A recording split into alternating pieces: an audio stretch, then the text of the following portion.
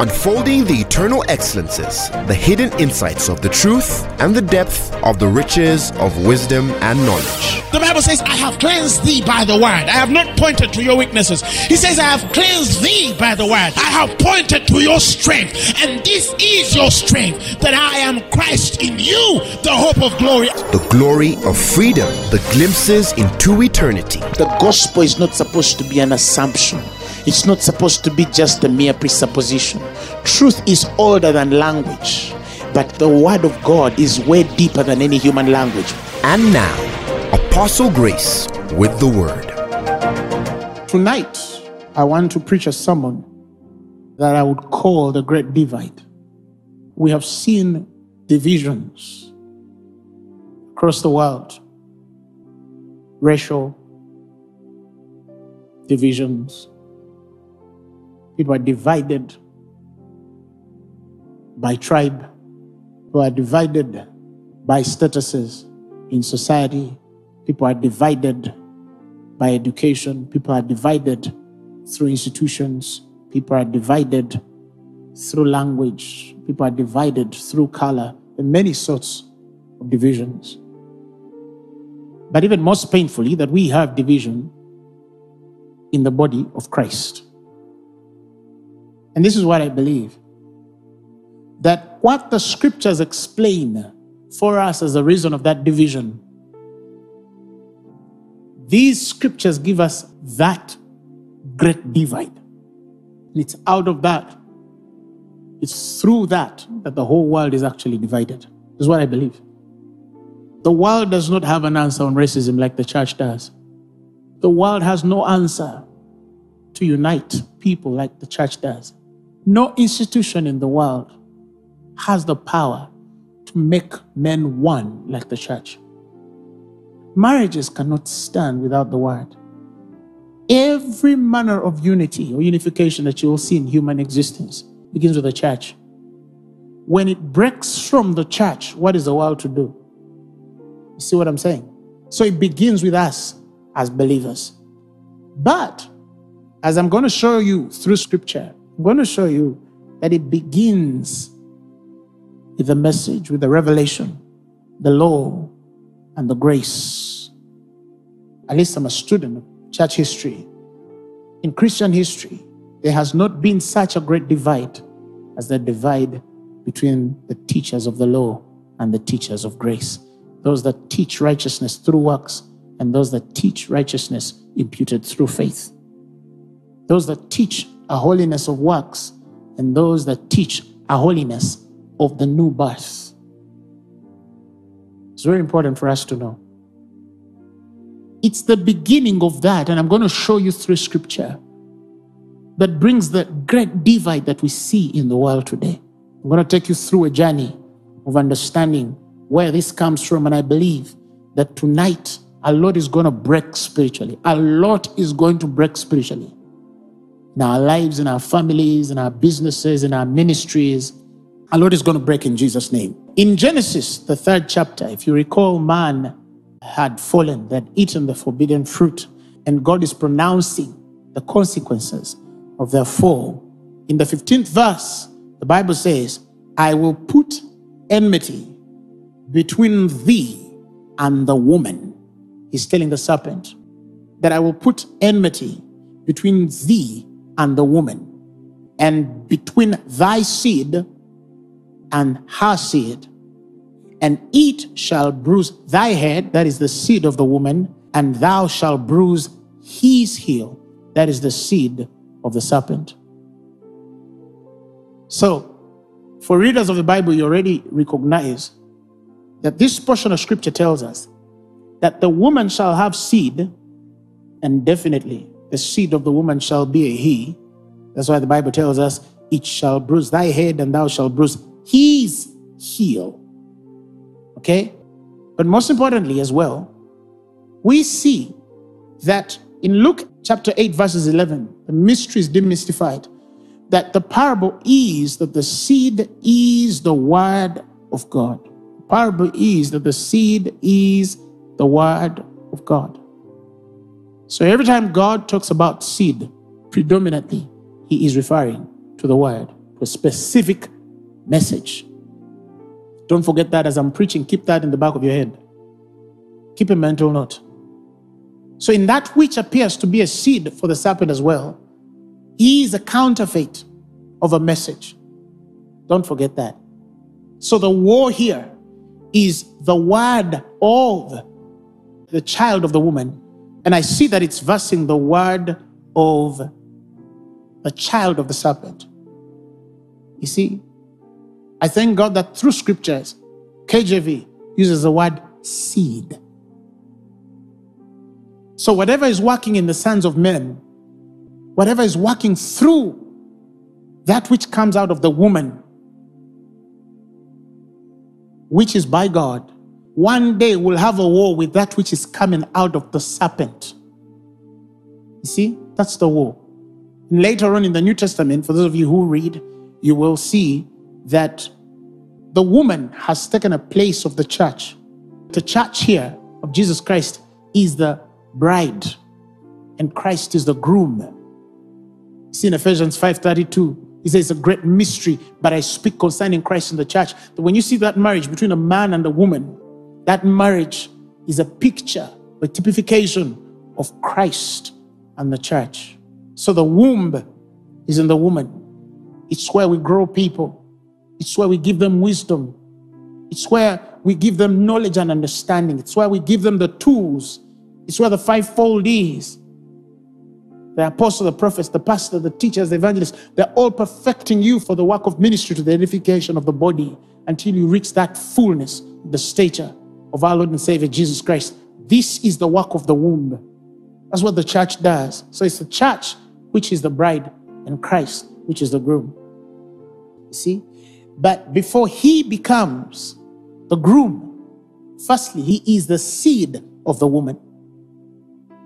He is the seed of the woman that is spoken about. At least that's easy for us to understand for those of us who have been reading the Bible for some time. But there's something about Adam and Eve when they have children, Cain and Abel. And we see that two boys are going to worship. And as they're going to worship, one boy worships better than the other. And instead of this one going back to make it right and worship the right way, there is a voice in him that tells him to slay his brother. He kills him. A certain spirit had taken over his fellow called Cain. And from then on, because of that, the blood of his brother cried out and has cried out till then from the ground, seeking vengeance. And I'll get that message to you a bit later, to the end, to help us reconcile these things. But after that, we see, Cain have children, Adam and Eve have Seth, and the rest we see sons and daughters. Generations are formed. We get to the point where the earth is with sin, days of Noah, the flood. And then the most notable story after that is concerning a man called Abraham. The Bible tells us he's separated from his father, his kin and kith and his family. And God tells him, go to a land that I will show you. And God builds a relationship with a man and a woman, his wife, who were barren. They did not have children. And I have read, like all of us, in scripture, how God comes to this man, and as he's introducing his love and affection to him, Abraham tells him that my challenge is that you have given me no seed. Genesis 15 verses 3. For lo, no one is born in my house for an heir. And because I have nobody born in my house as an heir, now I have Eliezer of Damascus, which is my servant. He's going to take over all my estate, seeing I go childless. He says, you've given me no seed. But when you read Genesis, the 15th chapter, the 2nd verse and the 3rd, two words are used there. Abraham says, I go childless. Number one, seeing that you have given me no seed. Underline the word seed there again, because we're going to come to that a bit later.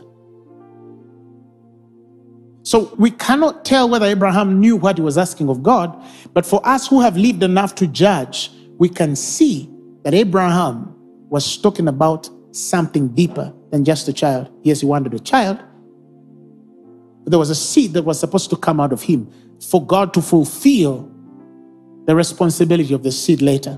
Who is following? And so God gives him a seed, which is Isaac. But before he had Isaac, the scriptures tell us he had Ishmael through a woman called Hagar, the servant of Sarah.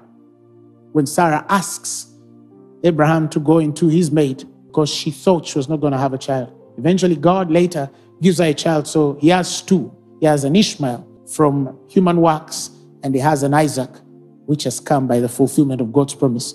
But God never regarded Ishmael.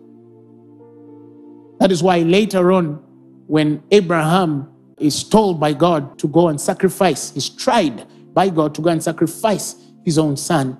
The scriptures tell us, God tells him, take thee your only son, and give him for a sacrifice. He obeys God, goes on the mountain, and then the boy is sacrificed in courts, but he did not die. But that action to God was an obedient gesture from Abraham that he had obeyed God fully. So literally Isaac died, but yet he lived. Okay? And in Genesis 22, the 15th verse, the Bible says the angel of the Lord called unto Abraham out of heaven the second time, and he said, by myself have I sworn, saith the Lord, for because you've done this thing and have not withheld thy son, thy only son. He used the word only. He used the word only. Don't forget, because this was a seed, right? That in blessing I will bless thee, and in multiplying I will multiply thy seed. Again, he has used the word seed, not children. As the stars of the heaven, and as the sand which is upon the seashore. And thy seed, the Bible says, shall possess the gate of his enemies. The gate of his enemies. And in thy seed shall all the nations of the earth be blessed, because thou hast obeyed my voice. Let's go back. For those of you who read the Bible, does it ring a bell when you hear the word gate of the enemy? Gate of the enemy? Do you remember later on in the New Testament when God is speaking to Peter in Matthew 16, he says that upon this rock will I build my church, and the gates of hell shall not prevail. So how do the gates of hell not prevail? They do not prevail because there is a seed that stands at that gate or those gates. You see? So God is speaking about a certain seed. So no doubt later we see God telling us that we are all children of Abraham. Paul gets the revelation and said that when God spoke of the seed of Abraham, he did not say seeds as of many, but he said seed, meaning one. And that one, he says, is Jesus Christ. So we know that when we're talking about the seed, they're talking about the person and the ministry of Jesus Christ. And he says, and if ye are Christ's, he says, then are ye Abraham's seed. You see, so now we understand why in Isaac, the seed of Abraham is called. Because he was the continuation of God's mind at the beginning in Genesis chapter 3, when he says that the seed of the woman shall bruise the head of the serpent. So he says in Galatians chapter 3, that if ye be Christ's, then are ye Abraham's seed and heirs according to the promise. 3:29. When we're talking about seed, he meant one seed, not seeds as of many. Galatians 3:16. So it's important for you to understand this, that the seed here was Jesus Christ. But now let's go to Isaac. I want to show you something. So Abraham has Isaac. Later Isaac, like we know scripture, gets a woman called Rebekah.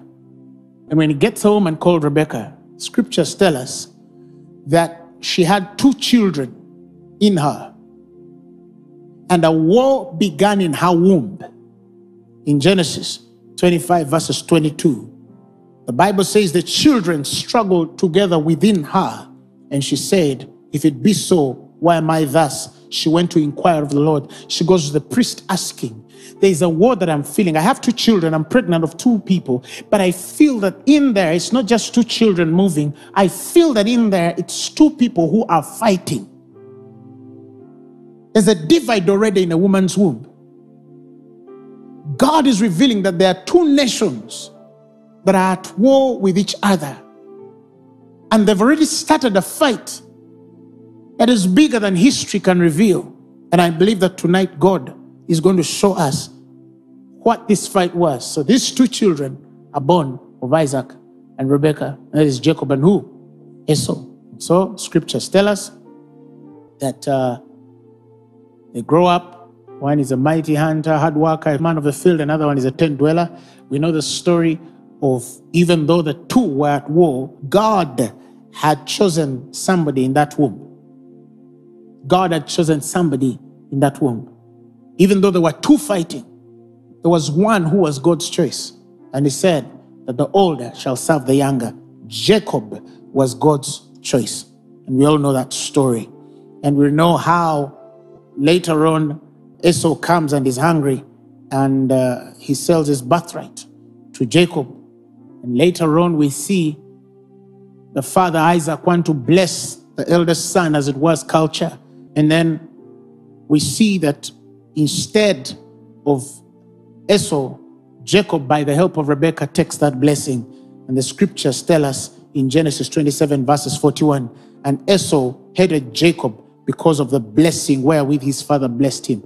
Esau hated Jacob because of the blessing wherewith his father had blessed him. But doesn't Esau know that he had sold that birthright? You see, he had sold his birthright for a morsel of meat. So technically that birthright did not belong to him. It was of his brother. And Esau said in his heart, the days of mourning for my father at hand, then I will slay my brother Jacob. Is that not the same spirit that was at work in Cain?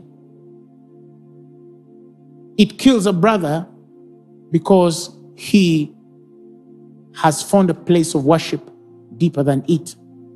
And in here, in the time of Jacob and Esau, we see that the spirit gets into Esau and it kills to slay his brother because he's blessed. Do you know that people can hate you because God loves you or because God has blessed you a certain way? They don't have an issue with you. Honestly, if they were to sit down and ask them, but why do you hate this man?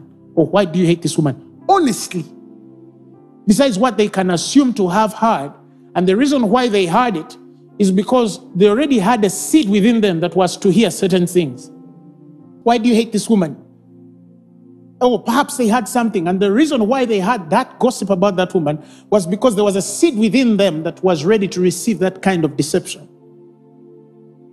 And they violate all principle and law and can judge somebody or hate somebody without cause. The Bible tells us that Jesus was hated without cause. Has it ever occurred to you that people can hate you because you're blessed of the Lord? Because you have something that they desire to have, but they cannot have it. And even they themselves cannot examine themselves to really understand that it's envy or jealousy that they're dealing with. It's jealousy that they're dealing with. You don't have really a problem.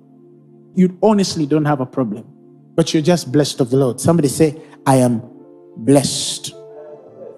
In what comes out of Esau and Jacob, a deeper war begins in human history that I'm going to show you through scripture stretches up to present day. Esau and Jacob. Esau and Jacob. Why is it big? Why is it so important for us to understand this? Because why? When later Esau and Jacob separate, of course, we thank God later that these two make peace and reconcile. But even when they reconcile, that war never ended, because it was not even about Esau or Jacob. It was about two spirits, two seeds at war with each other. One which is rewarded through its hard work versus another which is rewarded entirely through grace. That is the war. One which is a tent dweller, but chosen by God to take an inheritance. From one which is working so hard, but yet rejected by God. Not that God does not value hard work, but that he values the blessing above any man can ever do. That he values the principle of grace above any man's ability. For we are saved by grace through faith, and not of works, so of ourselves, lest we should boast. For it is the gift of God. That's what was disturbing. This is the war. It begins here. One guy is a hard worker and is a man of the field. He even knows how to give venison, to make the right venison of the father. And one man is a tent dweller. And it seems as though that the man of the tent does not deserve to receive what the man of the hard work has done. And some actually think that when we preach that, we mean to say that we don't believe in hard work. No, listen, we believe in hard work, but we believe that it's important for you to define in whom you are working. Are you working under the man of the law or the man who is after the justification of his life through his own works? Or are you working through the man of grace? For Paul tells us that I labored more than all my brethren, yet not I, but the grace of God which worked through me. So it doesn't mean that we don't have labors in the grace message. We do have labors. We actually work more than them. We have more results than them any day.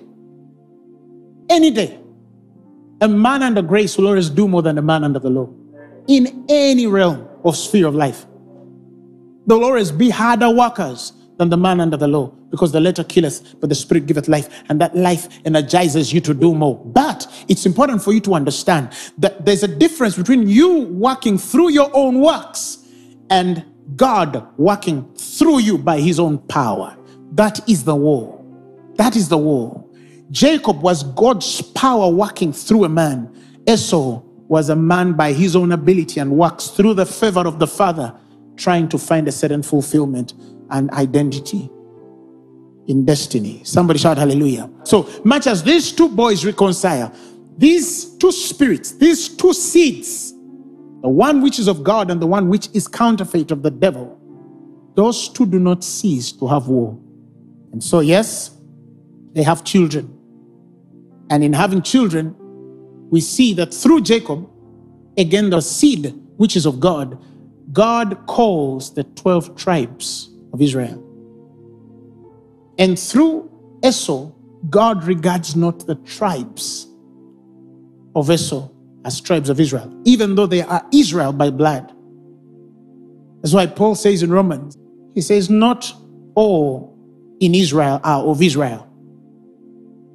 You see? God is showing us that there's a divide here.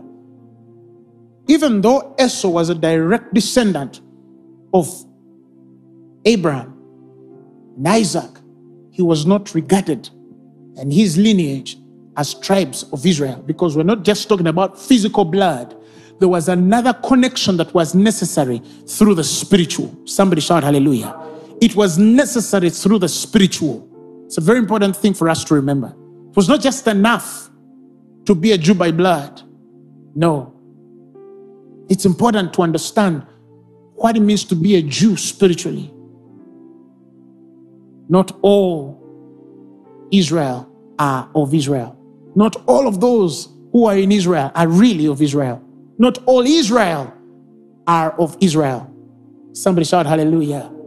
So, we see that out of those 12 tribes, God calls Israel, but he has a spiritual dealing with them concerning a certain message and a certain seed. And then we see that that which sold its birthright for a morsel of meat has children too, and its descendants are Edomites, right? From Edom, Esau, Edom meaning red. You see, it's where we get the Edomites from. Now, you're going to love this. He has evolved. I'm going to skip to the time of Moses. Children of Israel, the seed of Jacob, Isaac, tribes. We know the story of how they go into bondage in Egypt.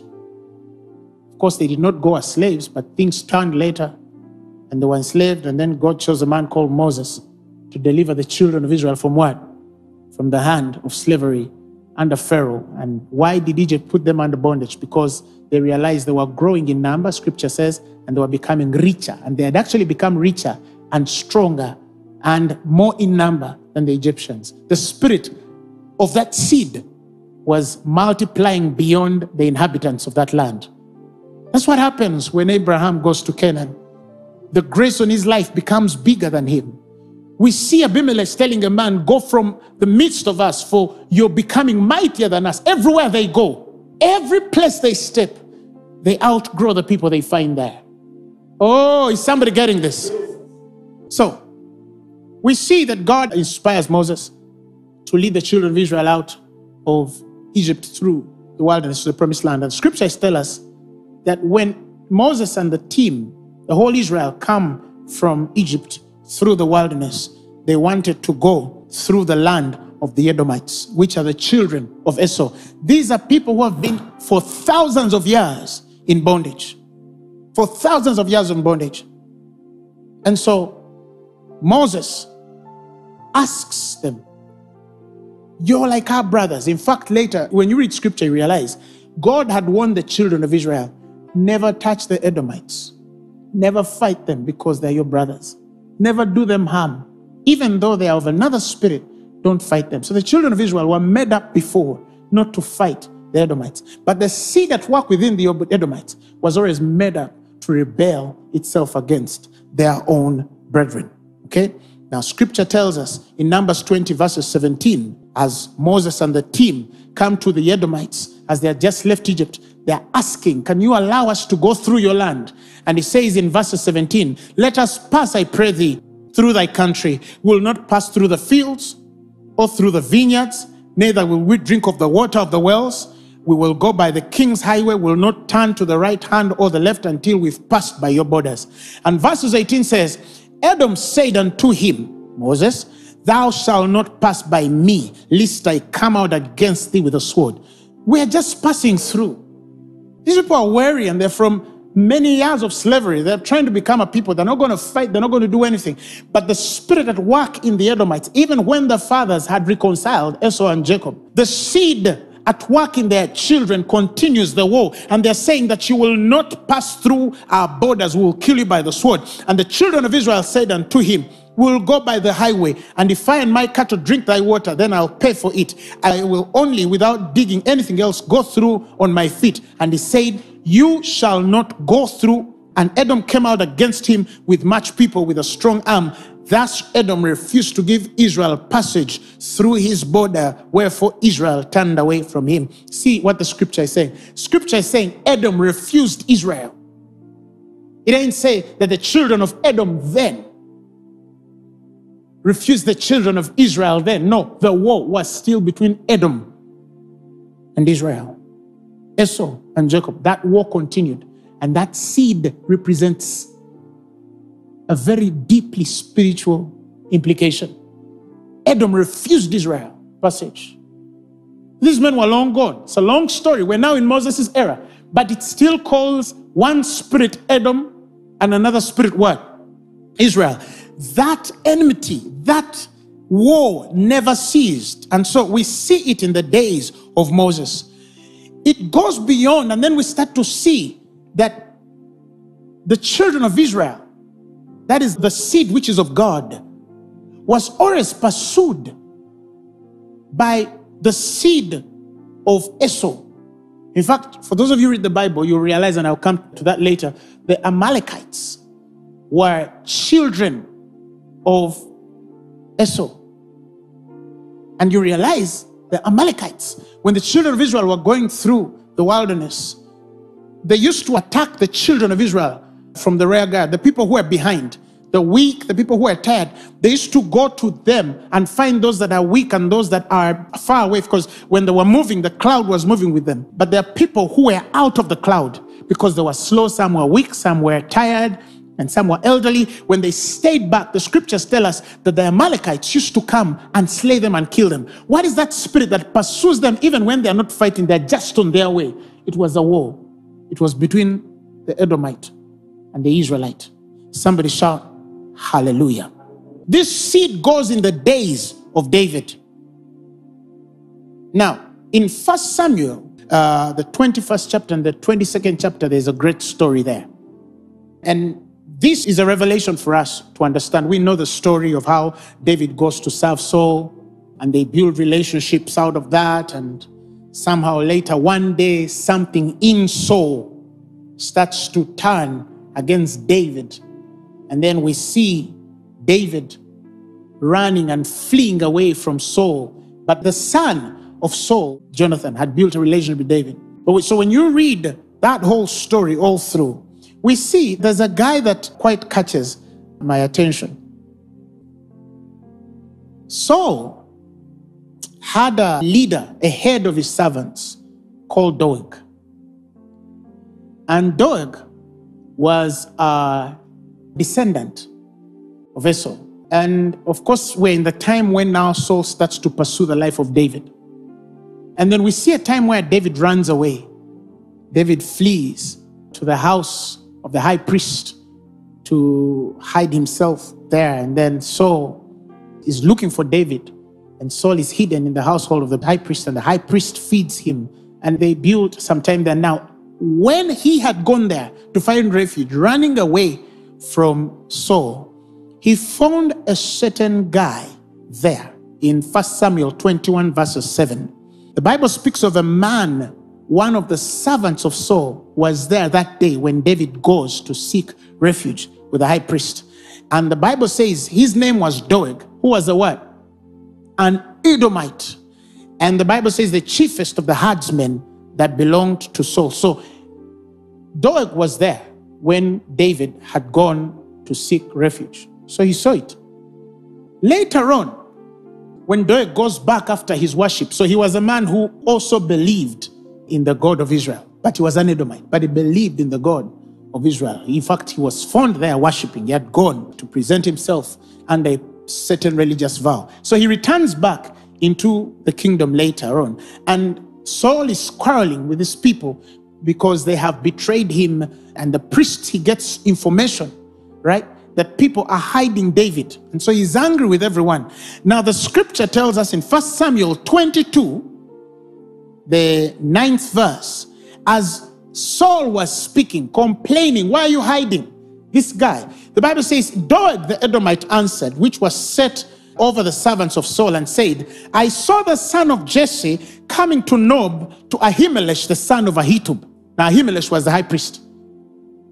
What is that thing in him, even though he has gone there to worship the God of Abraham, Isaac, and Jacob? What is that thing in him that finds that it has to report that I actually saw him in the house of Ahimelech? And the Bible tells us, and he inquired of the Lord for him and gave him victuals. Now he's saying what Ahimelech did for David. He prayed for him, even gave him victuals, and gave him the sword of Goliath, the Philistine. He's telling everything he saw. He should have kept quiet, but the spirit of the Edomite in him cannot keep quiet, because it seeketh the destruction of many. It seeketh the destruction of many. When the Edomites refuse the children of Israel to go through that land, they don't consider that they have children. They don't consider that they have wives and elderly people. They don't care. They don't care how many are destroyed. The same thing on this man. He didn't care how many people he could put in danger when he tells the king where David has been hiding. And the Bible says, and the king sent to call Ahimelech, the priest, the son of Ahitub, and the father's house, and the priests that were in Nob, and they came to the king, and the king said, you shall surely die, Ahimelech. I will kill you. Why? Because you turned against me, and you are shielding my enemy.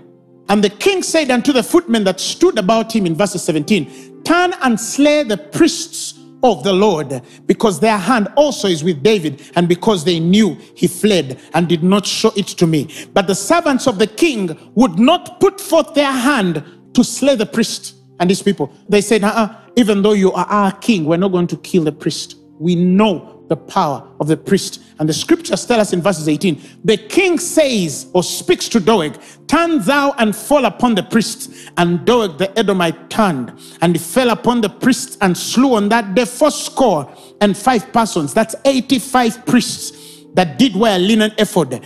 And Nob the city of the priests smote he with the edge of the sword. He did not only kill the priests, he kills both men and women, children and sucklings and oxen and asses and sheep with the edge of the sword. He killed everything in Nob. It was enough for him to kill the priests.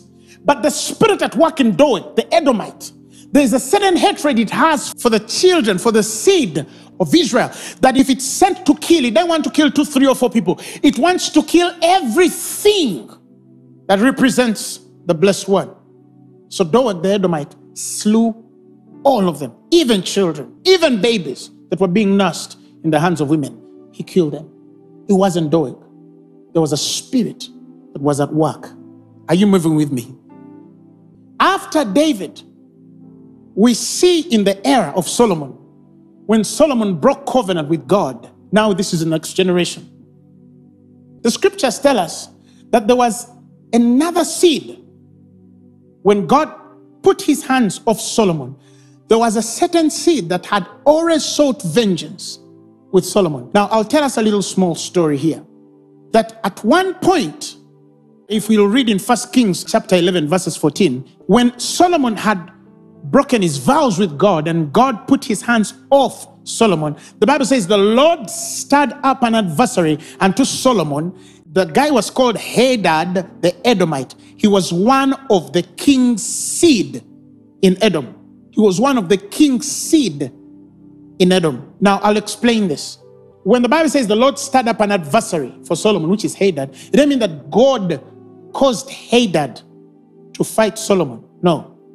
It's not causative that God forced or he told Hadad to fight Solomon. But the Hebrew has no permissive clause, and so it uses a causative clause in speaking. But this is how it would be rendered. God allowed, he put his hands off. That means the spirit in this Edomite was always rejecting or was against Israel. Right? Every seed in the Edomite was always against Israel. But when Solomon broke his vows with God and then through strange women brought in other gods into the temple, God let that spirit to do what it was supposed to do because it was already made up. That means it was always against David, his seed, and all the descendants of Israel, but it was just restrained by God. Somebody shout hallelujah. And so the Bible says, verses 15, it came to pass. Now they're telling us the story of how Hadad comes into the picture. It came to pass when David was in Edom and Joab, the captain of the host, was gone up to bury the slain after he had smitten every male in Edom. Because now we see when the Edomites were fighting the children of the seed of Israel, later also the seed of Israel turned and started to fight the Edomites. And at one point, David and his men and Joab, the commander, defeated and buried many. But in slaying them, the Bible says for 6 months, Joab remained there with Israel until he had cut off every male in Edom. And the Bible says there was a young man called Hadad, who was Edomite. He fled, and he and certain Edomites of his father's household with him went to Egypt. And being a little child, they arose out of Midian and came to Paran, and they took men with them of Paran and came to Egypt. So we see that they've taken us back to understand the story of how Hadad comes into the picture. And they're showing us that one time when David and his men, Joab and the team, killed people, and for 6 months Joab stayed to make sure no man had survived because now the war had begun. David had understood that there's something that is against the destruction of Israel. And so David as well started to fight to kill them because he knew as long as they are alive, they'll always come back. In fact, that was the era later on when we see that God commands the destruction of many of these, but because some kings disobey the rule, some survive and they live to fight another day and later attack Israel. So they were always the consistent enemy of Israel. In fact, scripturally, the Bible tells us that the Edomites are life enemies with Israel. That means those two will never reconcile because these are messages. Like the flesh is an enemy to the spirit and the spirit is an enemy to the flesh. That's how it is. So let's continue. I hope you're enjoying this. So Hadad as a little child flees to Egypt, and then the Bible says he found favor with Pharaoh in verses 18. And Pharaoh, the king of Egypt, gave him a house, appointed him victuals, and gave him land. And Hadad found great favor in the sight of Pharaoh, so that he gave to him a wife, which is the sister of his own wife, the sister of Tahpenes, the queen. And the sister of Tahpenes bare him Genubath, his son, whom Tahpenes weaned in Pharaoh's house. So somehow Hadad found favor, and he's married to royalty, and then he's having children within the household. Now listen to this. And verses 21, and when Hadad heard in Egypt that David slept with his fathers, okay, and Joab, the captain of the host, was dead, Hadad said to Pharaoh, let me depart that I may go to my own country. Release me so I go back. And the Bible says, and Pharaoh said unto him, but what hast thou lacked with me, that behold thou seekest to go in thy own country? And he answered, nothing. Howbeit, let me go in any wise. Why is Hadad seeking to go back when he hears that David and Joab are dead? He has something in him to avenge. He has something in him to avenge. It never died, and it's bigger than any position he can be given in Pharaoh's kingdom. There's a seed in there that also seeks vengeance. Yet, it began the war. So is he going back to make peace? No. Later we see that one of the biggest thorns of Israel in the splitting of the kingdom of Israel, yet under Solomon, because of his mistakes, one of the biggest catalysts of that breakup was Hadad and his team. They consistently fought with the household of Solomon until Israel was split. In the days of Esther, that same seed comes through.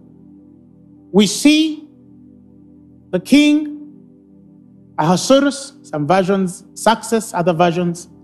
He has a lady, a queen called Esther, which had replaced Vashti. In the book of Esther, chapter 3, verses 1, the Bible says, after these things did the king Ahasuerus promote Haman, the son of Hammedatha the Agagite. The son of Hammedatha the Agagite. And set him his seat above all the princes that were with him, and all the king's servants that were in the king's gates bowed and revered who?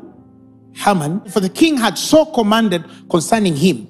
But Mordecai, the Bible says, refused to bow, nor did reverence to him. Then the king's servants, which were in the king's gates, said unto Mordecai, why are you transgressing against the command? So when the king advances Haman in ranks, everybody starts to bow to Haman to worship him and honor him. But there's something in Mordecai that refuses to listen or to heed or to honor this man. Let's continue in verses 4. Now it came to pass that when they spake daily unto him, and he hearkened not unto them, that they told Haman to see whether Mordecai's matter would stand, for he had told them that he was a Jew. So later on, he told them, I'm a Jew. I cannot bow over this guy. That means Mordecai has a certain revelation on who he should not bow over to. Right? Or bow to. Now listen, the Bible tells us, and when Haman saw that Mordecai bowed not, nor did he do him reverence, then was Haman full of wrath, and he sought scorn to lay hands on Mordecai alone. That means he thought it a very small thing if he can only afflict Mordecai alone. The Bible tells us, for they had showed him the people of Mordecai, wherefore Haman, the Bible says, sought to destroy all the Jews that were throughout the whole kingdom of Ahasuerus, even the people of Mordecai. That means when Mordecai refuses to bow to him, the spirit in him is awakened to know that this thing in him that is refusing to bow in me is a spirit that we have had war with for thousands of years. And then it stands up in him, and it cannot take it only on Mordecai to destroy him. It wants to destroy every Jew in the kingdom. He wants to destroy every Jew in the kingdom. The son of Hammedatha, the Agagite. 1 Samuel 15 explains who Haman is. The Bible says he took Agag, the king of the Amalekites, and utterly destroyed the people of the edge of the sword. Agag was the king of the Amalekites. And we know very well that the Amalekites were descendants of Esau. For in Genesis 36 verses 12, the Bible says Timnah was a concubine of Eliphaz, Esau's son, and she bore Eliphaz Amalek, and these were the sons of Ada, Esau's wife. So Esau is the father of Eliphaz, and through a concubine Timnah, they give birth to a guy called Amalek. So the Amalekites are direct descendants of Esau. And they also build kingdoms and appoint kings of their own lineage. And in a generation X, there is a king called Agag. Agag is a direct descendant of Esau. Are you following? And this direct descendant of Esau, many generations down, is the great of Hammedatha, the father of Haman, the Haman which turns himself to kill all the Jews. Is that a coincidence? Like it was in the beginning. They don't seek to destroy one. They seek to destroy everybody connected to that line. And this is serious, ladies and gentlemen. This is serious. In the days of Jesus Christ, the Bible speaks of a king who hears through the wise men that there's a boy who is born and is a king of the Jews. And so the thing in him tells him that if this is the king of the Jews, something in him is awakened to know that this guy must be bigger than me. He tricks the wise men to lead him to the child, but somehow they did not go back, and God warns Joseph and Mary to flee. And the scriptures tell us in Matthew chapter 2, the 16th verse, when Herod saw that he was mocked of the wise men, he was exceedingly wroth and sent forth and slew all the children. He slew all the children that were in Bethlehem and in all the coasts thereof, from 2 years and younger, according to the time which he had diligently inquired of the wise men. Then was fulfilled that which was spoken by Jeremy the prophet, saying, in Ramah there was a voice heard of lamentation and weeping. The Bible says, and great mourning, Rachel weeping for her children. And the Bible says she would not be comforted because they are not. But if you read ancient texts, you realize that Herod was a son of one Antipater, and Antipater a descendant of the Edomites. So Herod was not just functioning out of an emotional state. There was a spirit at work within him. And that is the spirit that led to the death of those many children. Because they don't seek to destroy one. They seek to destroy everything that that seed represents. So the prophet Obadiah, in his prophecy to Edom, in the first chapter, the first verse, he has a vision and he says, thus saith the Lord God concerning Edom, for we have heard a rumor from the Lord, and an ambassador is sent among the heathen. Arise ye, and let us rise up against her battle. Behold, I've made thee small, listen, among the heathen, and thou art greatly despised. Listen to who Edom is. He says, the pride of thy heart has deceived thee. Thou that dwellest in the clefts of the rock, whose habitation is high, that saith in your heart, who shall bring me down to the ground? Does that sound like Lucifer? Does that sound like Lucifer? For he exalted himself in the pride of his heart, and he said, who shall bring me down to the ground? Verses 4, though thou exalt thyself as the eagle, and though thou set thy nest among the stars, thence I will bring thee down, saith the Lord. I'll bring you down, saith the Lord. He's talking about the Edomites. That war has never ceased. That war, ladies and gentlemen, has never ceased. It continues up to today. That's the great divide. So in Hebrews, when he tells us that we are come to Zion, he's defining our habitation. He says, ye are come unto Mount Zion, Hebrews 12 verses 22, and unto the city of the living God, the heavenly Jerusalem, and to an innumerable company of angels, to the general assembly and church of the firstborn, which are written in heaven, and to God the judge of all, and the spirits of just men made perfect, and to Jesus the mediator of the new covenant, and to the blood of sprinkling that speaketh better things than that of Abel. The blood of Abel is seeking vengeance, but we have a blood that is speaking differently. So that war will never cease. We only speak differently. We have a certain understanding. That's why he tells us, see that you reject him not that speaketh. Don't reject this message. That's what he's trying to say. Every man which is under the law has the seed of Esau in him and has the ability to destroy everything grace represents. Have you seen how much hatred people who teach the law have against preachers of grace? Doesn't it even shock you? Have you ever had a preacher of grace seeking to fight a man of the law?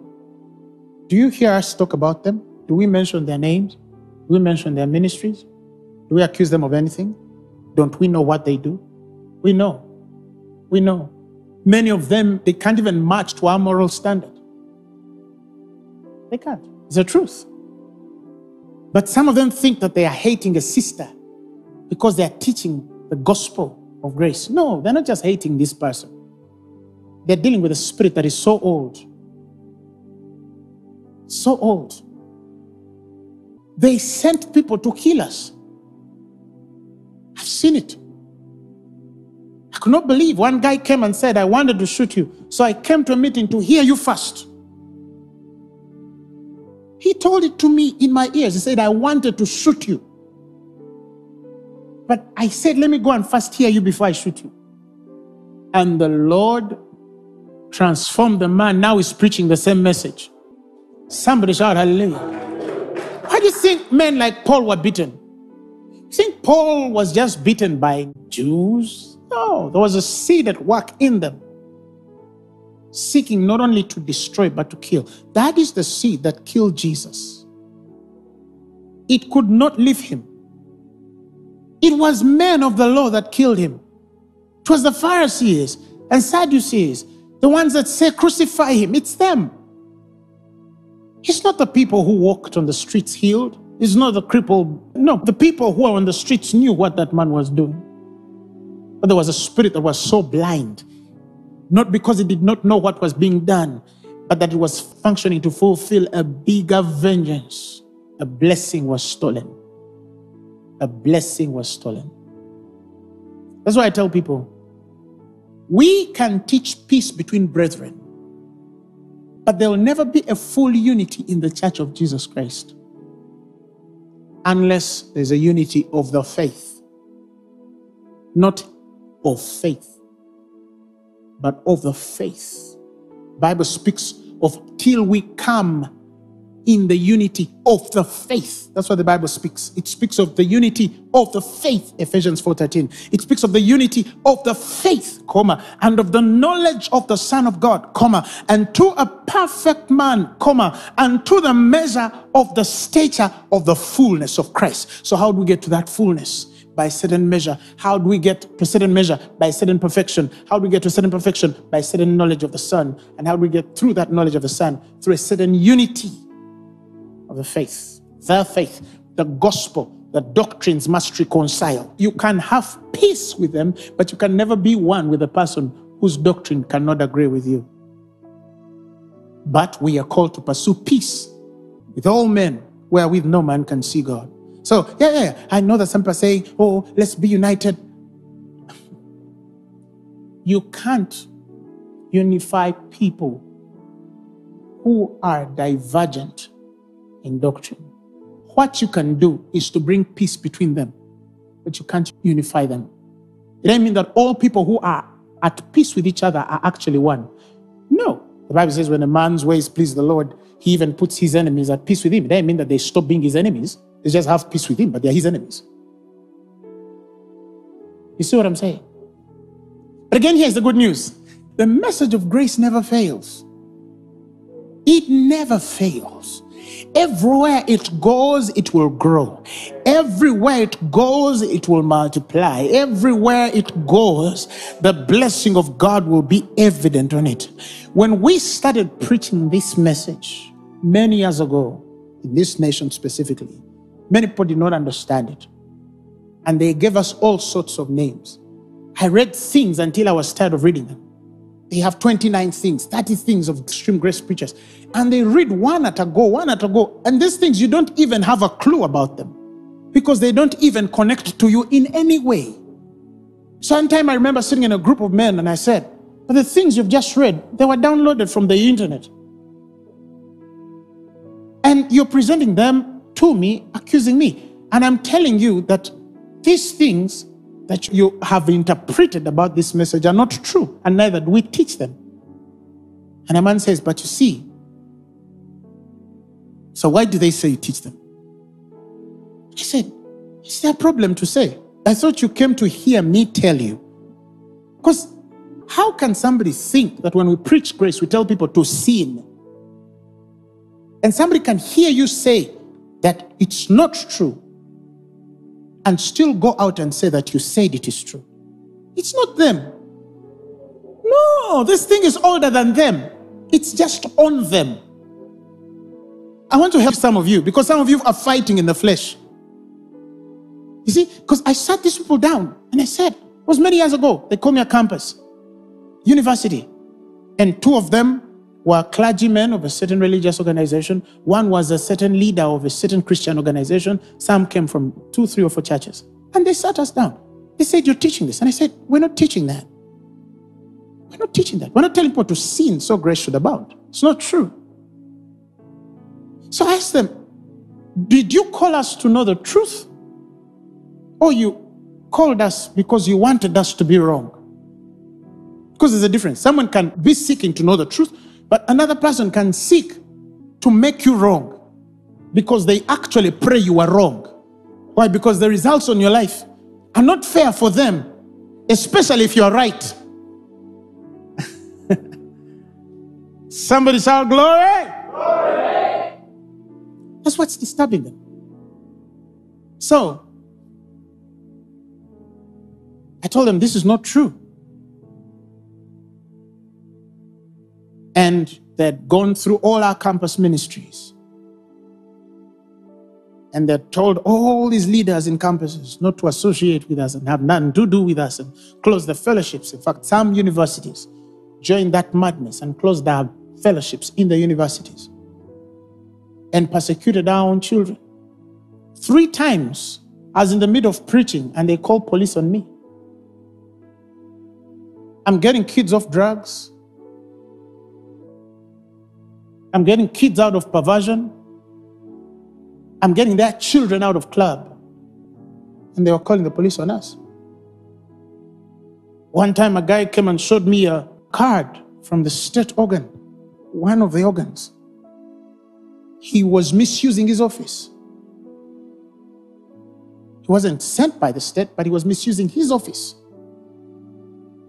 to fight a spiritual and a religious war. And he threatened me with all threatenings. We're going to release articles about you in the newspapers. And all the titles he told me they were going to release, they released them. The first article that came out after he had warned me, he said, we're going to accuse you for this.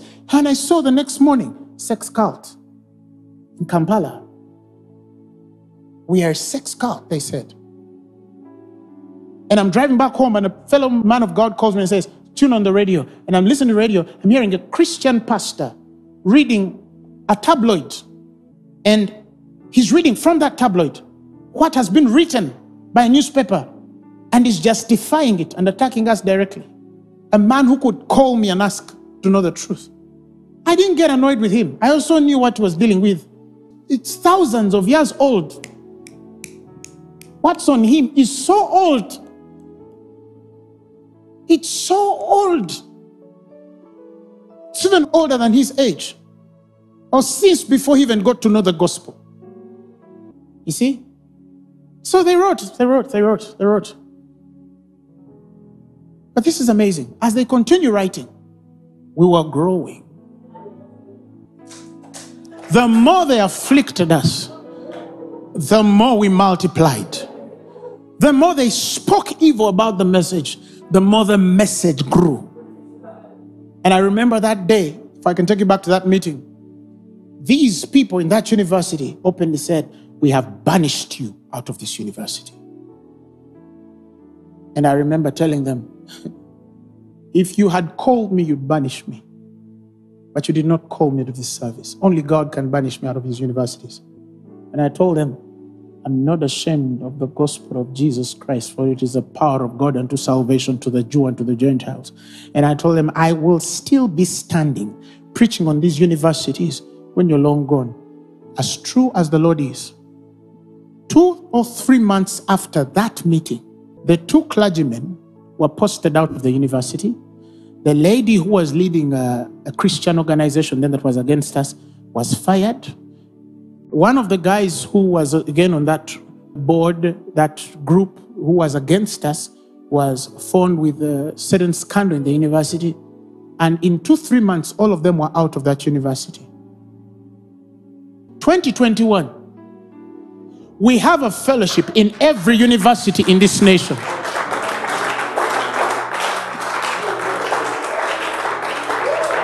Come on! 2021, no building can hold us in Uganda. 2021, we are preaching the gospel out of Africa. We are on TBN, Africa and Europe. We are on God TV. We're everywhere. Somebody shout hallelujah. We stream every Thursday. We stream every Sunday. The lame are walking. The blind are seeing. The deaf are hearing. The dumb are speaking. People are getting born again every Thursday, every Sunday. Every end of service, I make an altar call. Somebody gives their lives to Jesus Christ. And you people who are listening to me, you're representing so well. We're wedding couples every weekend. I've not seen a divorce under my cloud. Let God be true and every man a liar. So we don't care what they bring. Somebody shout hallelujah. Because the greater one is in us. Greater is he which is in you than he that is in the world. Somebody shout hallelujah. Shout hallelujah. That's the great divide. That is why only us understand love. It's only this message that can teach love. It's only through this message that we shall see the true reconciliation and peace among nations. It's only through this. Because this is the message that will teach you to love a man unconditionally. I've never mentioned a man or his ministry in this pulpit. As long as you know me, I'm walking in love. But there are men whose pages, if I open just 2 of their life books, their ministries can close because I have the language and the wisdom. I'm a smart guy. Are you hearing me? But I'd rather use that wisdom to glorify God and bring another man to the saving knowledge of our Lord and Savior Jesus Christ. You are not going to stop them from talking. You're not going to stop Esau from being Esau. You cannot tell Edom to change. All you can do is simply stay true to the calling with which you have in Christ Jesus and keep running that race and that course like one who knows what you are called. Don't turn to hear cheap words and turn to fight wars that are consuming your time and energy instead of preaching the gospel. Keep on the course of Jesus Christ. Recently, I was sharing with my pastors and I told them, no man greater than me has ever criticized me. And that I know for a fact. And no man that has ever criticized me is greater than me in any aspect of life. In fact, for me, it scares me that some people don't fear us with the things we've seen with God. It scares me that they don't fear. You understand what I'm saying?